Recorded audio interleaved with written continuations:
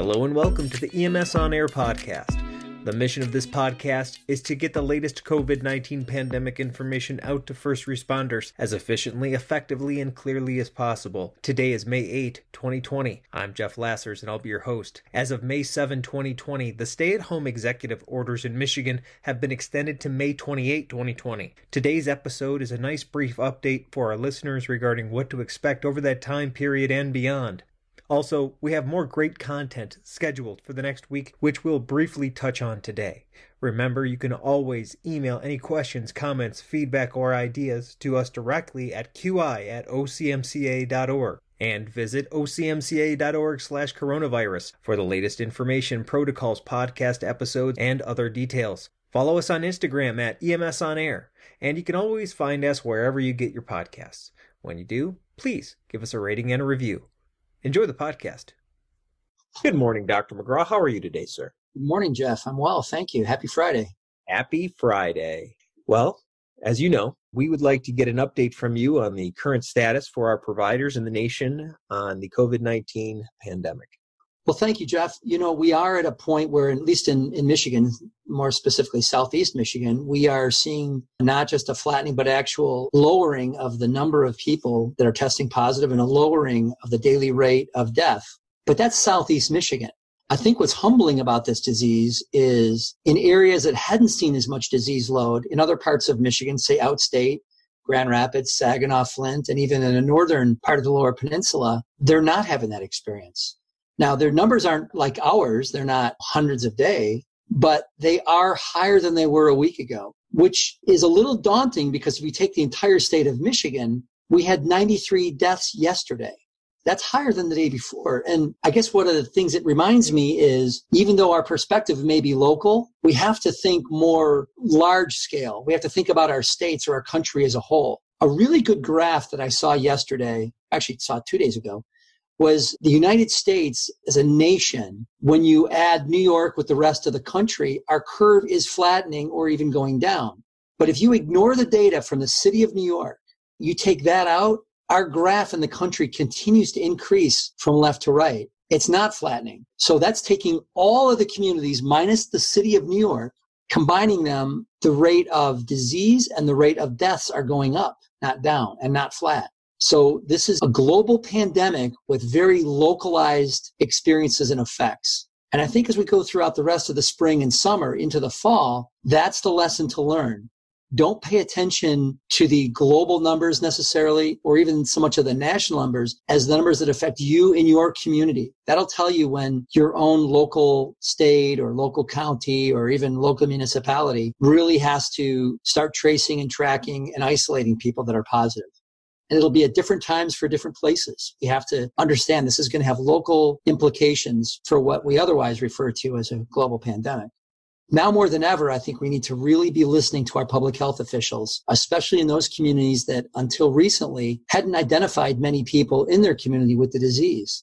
So our local public health and county health officials are going to be increasingly important to monitor and to stay in communication with.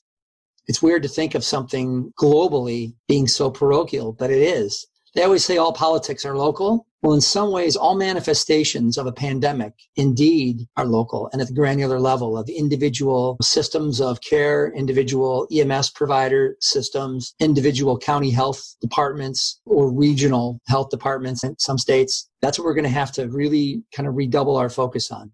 I think it's a really good point to really consider the fact that as you watch the news or you collect your data from the CDC or any other validated news source, that you see how it's affecting your community so that you understand the associated risk.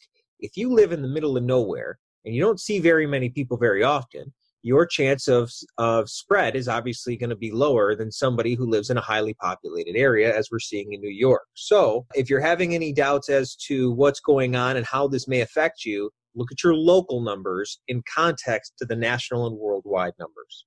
That's exactly right, Jeff. A good example is even when New York was at its worst, go back to late March and the middle of April, we were still seeing a death rate in the United States between 1,500 and 2,000 deaths a day.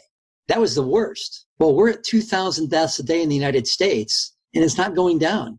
some estimates are by the end of this month, which is only 3 weeks away, we're going to be between 2,500 and 3,000 deaths a day in the United States. And again, that's not with New York returning to its surge. That's New York staying where it is.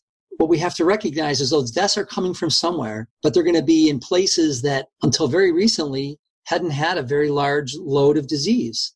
And that just means that it's going to be less of a municipal problem and more of a problem in suburban and rural communities where, frankly, they don't have the capacity that big cities do. Just taking Oakland County, Michigan as an example, we have 16 facilities that can provide inpatient care for 1.2 or 1.25 million people. We have lots of ICUs, we have lots of ventilators, lots of EMS providers, and lots of emergency physicians and nurses and ICU nurses and physicians. You get to some of our rural communities in Michigan, not that far from Oakland County, and that number drops extraordinarily low. You might have one hospital in a county or one hospital for 2 or 3 counties, and they may have half a dozen total EMS agencies in that region or less.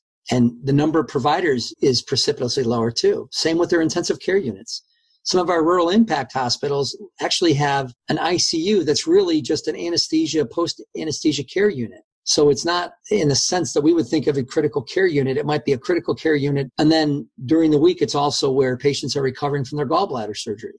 We have to be cognizant that those resources are not the same, and they may need our help. And it's going to be critical that when they do, communities with more resources are willing and able to help to send our resources, our talent, our physical capacity to them as well. Just like we would expect and have been able to enjoy their benefit to us when we were really up against it. We're going to have to then sort of invert things and be willing to go to them, just like they were willing to come to us. So, sir, would it be safe to say that this virus continues to spread? No matter what we don't know about it, we do know that it is highly transmissible. But if we take our proper precautions, we seem to limit its ability to spread. Although the national numbers are very nuanced because it is a very big country, we need to look at our local numbers, how it's affecting our community, and be ready for it to affect our neighboring communities after this wave passes us by and flattens for us. It may be spiking for our neighbors. So I think the goal here is don't get complacent, maintain your PPE, and that's where we're going to get into in the next episode that will be available on Monday, talking about the discussions of complacency during the flattening of the viral curve and what that means. We'll also get into what it might take to get back to that pre-COVID-19 EMS protocols and what that even is anymore. We'll also discuss the associated complications of producing vaccines, and we'll also talk about these not so validated testing kits. And we'll get into much more. Thank you to Dr. McGraw for your time today, and thank you to everyone out there listening to the podcast. Please follow us on Instagram at EMS On Air and subscribe or follow us on whatever podcast platform you use, and please leave a nice rating and review. Thanks again, stay safe, and have a great weekend.